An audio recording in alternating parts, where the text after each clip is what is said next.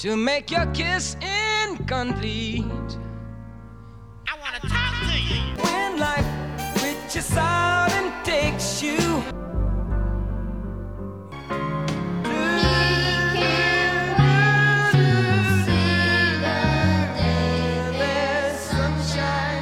Welcome to Prince Track by Track presents Stevie Wonder Classics. Today we're going to be talking about Sunshine in Their Eyes.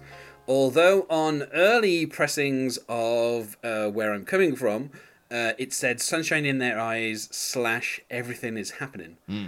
So Stevie's kind of sneaking a second song in here, but we'll kind of talk about that more when we get to it. Released on the 12th of April 1971, featuring Stevie Wonder. Also, we have the Funk Brothers providing some string arrangements, arranged by Stevie. Obviously, written by Stevie and Cyrita, and I think she is the person who comes in with the second main vocal when the song shifts to Everything Is Happening.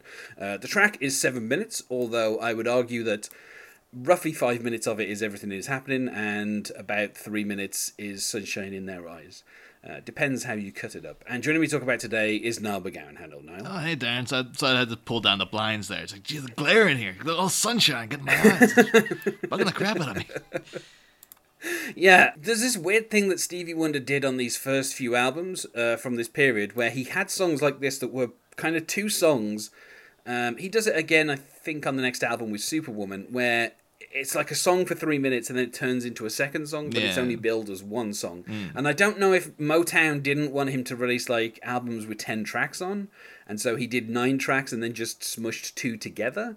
Like, I'm not sure what the motivation was behind that, but It's weird though, 'cause I didn't know that it was 2 tracks, but one of my notes is like, it seems as if this is just 2 songs that have been. It's very kind of like Devo with like, Smart Patrol / Mr. DNA. Like, it's sort of like, this doesn't seem like. It's billed as one song, but it seems like it's 2 completely different songs at the same time. And the weirdest thing is, the first part of the song, I guess, which is Sunshine in Their Eyes, I hated. I was really like, I'm not digging this at all. And then when it kicked into Everything Is Happening, I was like, this is phenomenal. I love the switch. I was like, I would rather if you just cut out those first 2 minutes and just have it be Everything Is Happening. I would love that much, much more. yeah, it kind of actually seesaws a little bit because you still have like when it switches to Everything Is Happening, which is it starts up with what is labeled on Genius as chorus 1, and then there's chorus 2 and chorus 3. But I think what Genius hasn't quite realised is what they're labelling as verses is the first half of the song, and what they're labelling as choruses is the second half of the song. So after it does the switch, which happens with the kind of Cyrita coming in saying, "See how the world escaped, all the streets are turning bare." Like, so that kind of part. It then kind of it slows back down and it goes back to being like Sunshine in Their Eyes for a verse, and then it jumps back into being. Everything Is Happening, and then it does it like one last time kind of towards the end where we get this last little thing where Stevie's talking about Father Bill's gone fighting, and then kind of it jumps back into like we say the kind of second song, and then that kind of is the rest of the song, and then we got this nice little outro where Stevie does some wonderful la la las. I will say I enjoyed the switching back and forth because it felt almost like you're watching like an ad for. Those ads that used to have like, the best of Stevie Wonder, and you'd see like the names scrolling up the screen. It felt like that. It was just middle of one song, and all of a sudden now it's just back into this other song. But I enjoyed it switching back and forth. I thought that was quite like I like that more than just the concentrated Sunshine in Their Eyes at the beginning. And the thing that really bugged me about Sunshine in Their Eyes is because it has one of my. I think I know what you're going to say. Sorry? I think I know what you're going to say. I think I know what you're going to say, and it's the chorus of Children. Yes, I absolutely hate that. Yeah. That's just a thing I hate in songs in general. Like, I remember, like, even things like, Another Brick in the Wall. Like, classic song. It's like, but those kids, I can't get behind that. And I don't know what it is. I don't know why I dislike children singing in songs so much. But I even remember, like, back when it was, back when it was okay to like Morrissey, because I used to be a big Morrissey fan up until recent events where you just have to wash your hands of the guy. But I remember they built, when Ringleader of the Tormentors came out, they were building up that, Tony Visconti's come on to produce this song. Like, the youngest was the most loved. It's going to be a big hit, all this sort of thing. And then at the end, chorus of children kicked in. I was like, no, they're not. Get it off. I never want to hear that again. I was like, I can't abide it. I'm sure a well-trained psychologist could get to the bottom of why. But for the life of me, if I started analyzing why I don't like it, it's like I don't really know. It irks me somewhat. I think the interesting thing is, obviously, as Stevie's singing the kind of chorus line from Sunshine in Their Eyes, which is just one line, which is, oh, I can't wait until the day there's sunshine in their eyes. Like, that's, as he sings that, the children, instead of singing in their eyes, sing in our eyes. And it's just this weird kind of like, I understand what Stevie was doing, but it's just this weird dissonance because you're like, that doesn't really work. It sounds like they're not even, it sounds like they're like off key and stuff. It doesn't seem like they're singing the song properly. It seems like it's very discordant altogether. It doesn't... Like, you'd even think it's like he just, like, literally, instead of actually getting in... I'm sure, like, I don't know where he got the kids from, but, like, it seems like he could have literally just shouted out his window, like, hey, kid, come here. I wanted you to sing on this. And it's like, well, what key do you want me to sing in? Just any key. Just whatever key. I'll just build... I won't even build the song around. I've already got the song written. I'll just stick whatever the hell you sing on top of it. I think the issue, and this is kind of true of, just kids singing in general. They can understand a tune, and some kids can carry a tune. Obviously, when those kids can carry a tune, they become little Stevie Wonder, and they become the Jackson 5. Like, when you've got children who are talented, it's so easy to see, and it's so obvious, because most kids can't carry a tune. Because obviously, like, getting a tune exact is I mean, when you're younger, maybe it's a little bit easier because of, it's kind of innate maybe. But I think that's the thing that kind of, I guess, doesn't really work about the kids that are on this is, like you say, it doesn't sound like they're in key. It just sounds like they're trying to sing just a line and they don't have the exact kind of, key that it's meant to be sung in or the notes it's meant to be sung in. And so it's kind of like, okay, like they're just kind of coming out of nowhere singing this line and they're kind of messing up Stevie Wonder's beautiful voice and it doesn't really work. And I think that's kind of true of most, like it's telling that when you have, kind of choirs,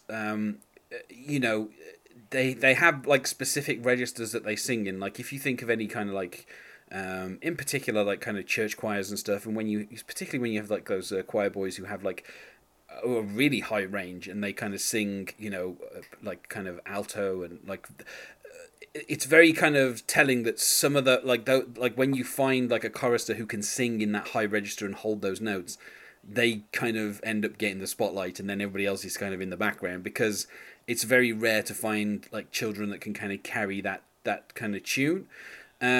And then, obviously, puberty hits, or unless, you're in Italy and somebody's decided to remove your genitalia, and then, obviously, it doesn't hit. And then, most choirs end up being women, because, obviously, that's the range that they want people to sing in, is that kind of, alto or soprano register. And for grown women, it's a lot easier to kind of hit that register. But for, little girls, it's harder for them to sing in that register, and the same is kind of true of like boys anyway. Like, young boys, it's very hard for them to, when you find someone who can, then obviously, that's how you spot talent is by somebody be able to carry that. So I think when you have like just a bunch of like 20 kids singing, half of them aren't going to be able to carry the tune, and the other half that can aren't going to be able to overwhelm the others, and so it becomes very noticeable when they're not completely in key. I don't think these kids are actually fully off key, but I think the kids are singing in a key and they're all singing the same key. I just don't think it's matching what Stevie Wonder's kind of got going on. So if Stevie Wonder wasn't singing along with them, or there was no music underneath them, I think they wouldn't sound that bad. But matched up against everything else, it is a little bit discordant. And then obviously it is kind of a relief when it suddenly changes into a different song, and you're like, oh, and I would say I'm not... It's just like Stevie's like attempt. It's like, oh, you know what happens if you have a pretty good song? You can make it better by putting something terrible at the beginning, and then people will be so thankful when the good song comes on. They'll think it's like a masterpiece.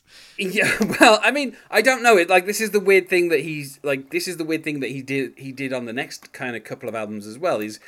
And I think even all the way through to, like, I don't think he does it on Talking Book or Inner Visions or Fulfilling Us, but on Sings in the Key of Life, there are a couple of songs that are like 2-part songs where it's one song and it turns into another song.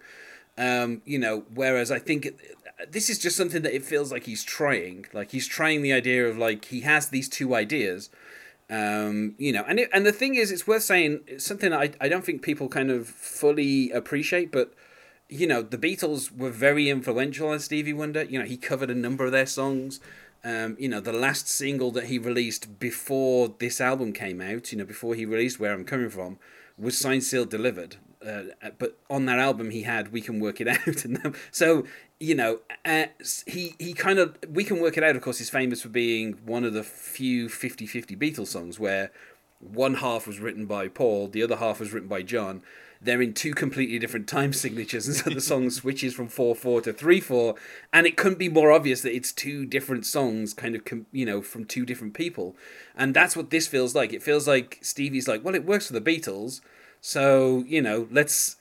I've got these two ideas, and I can't do, like, a full 3-minute song with one, and I can't do a full 3-minute song with the other. But if I switch between the two, I can kind of come up with something, that kind of... that is better than the sum of the parts, which I think is what it is. Like, like you, I'm not a huge fan of the Sunshine in Their Eyes part, and I'm not a big fan of the, the kind of chorus. And I think it's funny because, like, the kind of verses for it kind of, at first, they're very kind of short.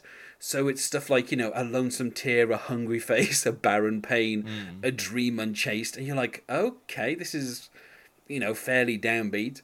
And all this kind of like, a prayer is heard by one so small, let love be in the hearts of all. And again, it's like, I can't wait until the day there's sunshine in their eyes. And it's like, this doesn't, like, at first, particularly on this album, like, this has had like a few ballads on here. You've had Take Up a Course in Happiness and, Do Yourself a Favor. And like, so it's kind of been a bit more of a radical album. And then, you have this kind of Funk Brothers arrangement in the background of like these strings and everything. It's like, it feels kind of weirdly out of place. But then when it switches up to the second half, you're like, oh, well, this is, like, it's more in keeping with what's on the rest of the album. And I would say as well, throughout this album and, future albums where this is true, the contribution of Cyrita, I think, is more in the second half. The kind of the longer verses and the kind of more poetic kind of storytelling is something that Cyrita kind of generally brings to Stevie's songs.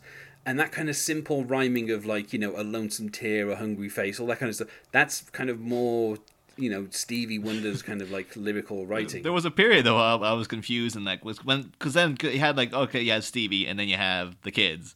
And then when she came in the second half of the song, I was like, wait, was she singing that earlier part and she was terrible? Or was it kids? Is it the kids now? Where's this woman's appeared out of nowhere? What the hell's going on? And she's got a really nice voice as well, Cyrita has. I mean... Oh, yeah, that was the thing. It's like, she's sang that first part. She's infinitely improved in the second one. And, I mean, I guess, like, this, it's a lot of... It's weird because this song feels kind of a lot more prescient today than even in the 70s. Yeah. Where there's this kind of, you and I may never see them cry or wonder why the world's so cold, And there seems to be this kind of like, oh, my mother's worried because she feels the world is ending. And you're like, oh, okay, that this feels very relevant to today, and it's. I think it's kind of say, like that verse in particular. I thought was because it's just actually Stevie's performance because he's usually friggin' routinely excellent. It's kind of bad for. It's rare circumstances when I've ever seen Stevie Wonder screw up. Like it's something.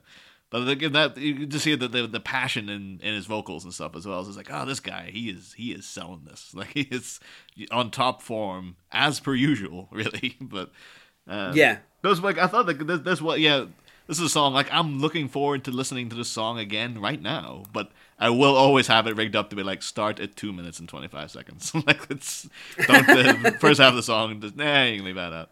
I'd almost be like, oh, if I put that on like a mix CD for someone, it's like, I wonder if I could just stick it on Audacity first and cut out that first bit. Yeah, kind of what I used to do to Deborah by Beck. I used to, like, that kind of had like a gigantic, like it was, there was like 6 minutes of silence or whatever after it, and then like some noise appears, and I always had to like whenever I put it onto my mini disc compilations that I made at the time, I would always make sure that I had like a smaller version of Deborah. And then eventually, when I got iTunes, the only version of Deborah I have is the proper short version. I don't have the version with all the bonus. Like so like I'm sure you could.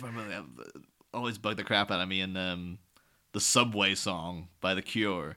Because the whole song is about a woman getting attacked on the subway and stuff. But that has a bit where like it's kind of it fades off into silence for a bit, and then out of nowhere this giant scream comes out out of nowhere, and it's so jarring. It's just like every time you can't listen to the song comfortably. It's like, no, I'm gonna get up and friggin' skip past that part or something because it's so loud and uncomfortable and stuff. The rest of the song is good because then it comes back in again.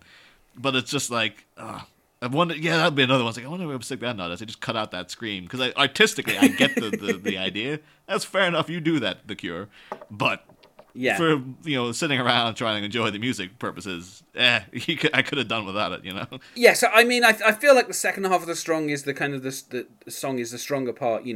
Particularly kind of all this.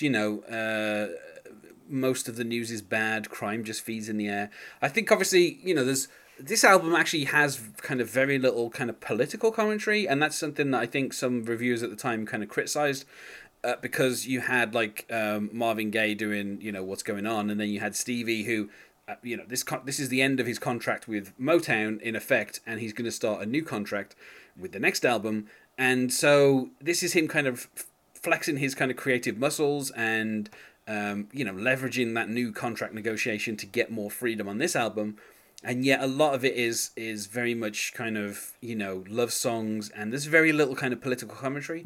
And this song is the only one that really kind of has political commentary. But like you say, you hit that kind of chorus of children and it's kind of a little off-putting, and it feels like, maybe a few years down the line he would have had Minnie Riperton and Denise Williams and some proper like studio musicians come in and do like the kind of the chorus part instead of kind of going for the whole kid motif.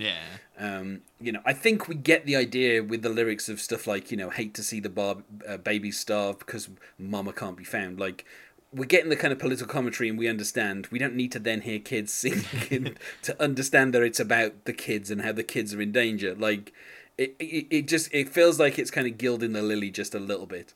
It does do like it's a thing again. I mentioned previously. A Smiths fan. It does that thing I do love of having incredibly upbeat parts of the song that are actually lyrically quite depressing. Because you've been going along, skipping along like, with is the tune, are we all doomed, everything is at. But it's just like, you look at what he's saying, it's not upbeat at all. But it's kind of, it puts a real jaunt in your step though at the same time. So I mean, for me, I would say probably overall, it's hard because I think Everything Is Happening is probably like a 4 out of 5 easily. Yeah. But the problem is the first half is kind of like a 3 out of 5. So I would say like 3.5 out of 5 overall. It's kind of almost a disappointing way for this album to end. Even though I do like the La La La's, kind of the sing-along La La La's at the end, because again, that feels like a Beatle influence. It feels like he's taking the Hey Jude thing. Like, it's just like, oh yeah, this is what... like, playing live, this song can go on for 5 minutes, or it could go on for 5 hours. It just depends what the audience is feeling. Yeah, and so I kind of like that as like an ending to the album. But I think the first half of the song just kind of brings it down a tiny bit. So, I would, on an album that people generally don't kind of count as his classic period, but obviously I've decided to count it simply because this is the first album that he kind of fully produced himself. And even though it is the end of his old contract, he did kind of use it as a way to, kind of get a new contract with very, very favourable terms. And so, it's also really weird because this is kind of like the last time that he uses the Funk Brothers, because by the time, by the following year, basically, Motown had left Detroit and gone to LA, and most of the Funk Brothers were kind of out of work with that move. So this is effectively the last time the Funk Brothers appear on like a Stevie Wonder song. And it feels like a kind of anticlimax really to the album. In fact, if they'd have had this at like the end of the first side and then finished this album with like, I don't know, Never Dreamed I'd Leave You in Summer or Take Up a Course in Happiness, I think that would have been a stronger, kind of arrangement. But from this point on, Stevie gets a lot better at figuring out what an album is and kind of, the running order. So this is probably the only time where I'm going to be disappointed in a finishing track. Because I do love the second half so much. Like, that's 5 out of 5 for me. But then I do hate the first. So it is like, I'd have to average it out to about a 3, I guess.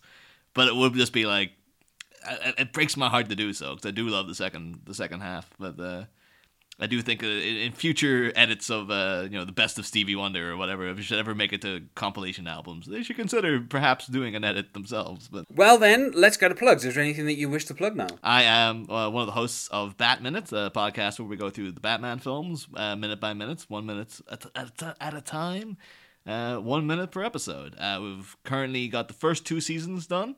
And a couple of hiatus episodes, actually focusing on the movies of Prince, and we've got ones out about the Halle Berry Catwoman movie, Johnny Dangerously, etc., etc. And if all goes to plan, our coverage of Batman Forever shall start airing on December 2nd. That's the thing I'm telling people, but I don't know if it's definitely going to happen. But that's the fingers crossed. Let's hope so. And yeah, if you should be in any way interested in hearing me and a whole range of people, including Darren here as well, talk about Batman and Batman Returns. Those first 2 seasons are ready to go, and then you can jump on in for Batman Forever when we start. And for this project, you can find us on Twitter at StevieByWonder. Thanks for being my guest here today, Niall. Oh, thanks for having me, Darren. And otherwise, goodbye.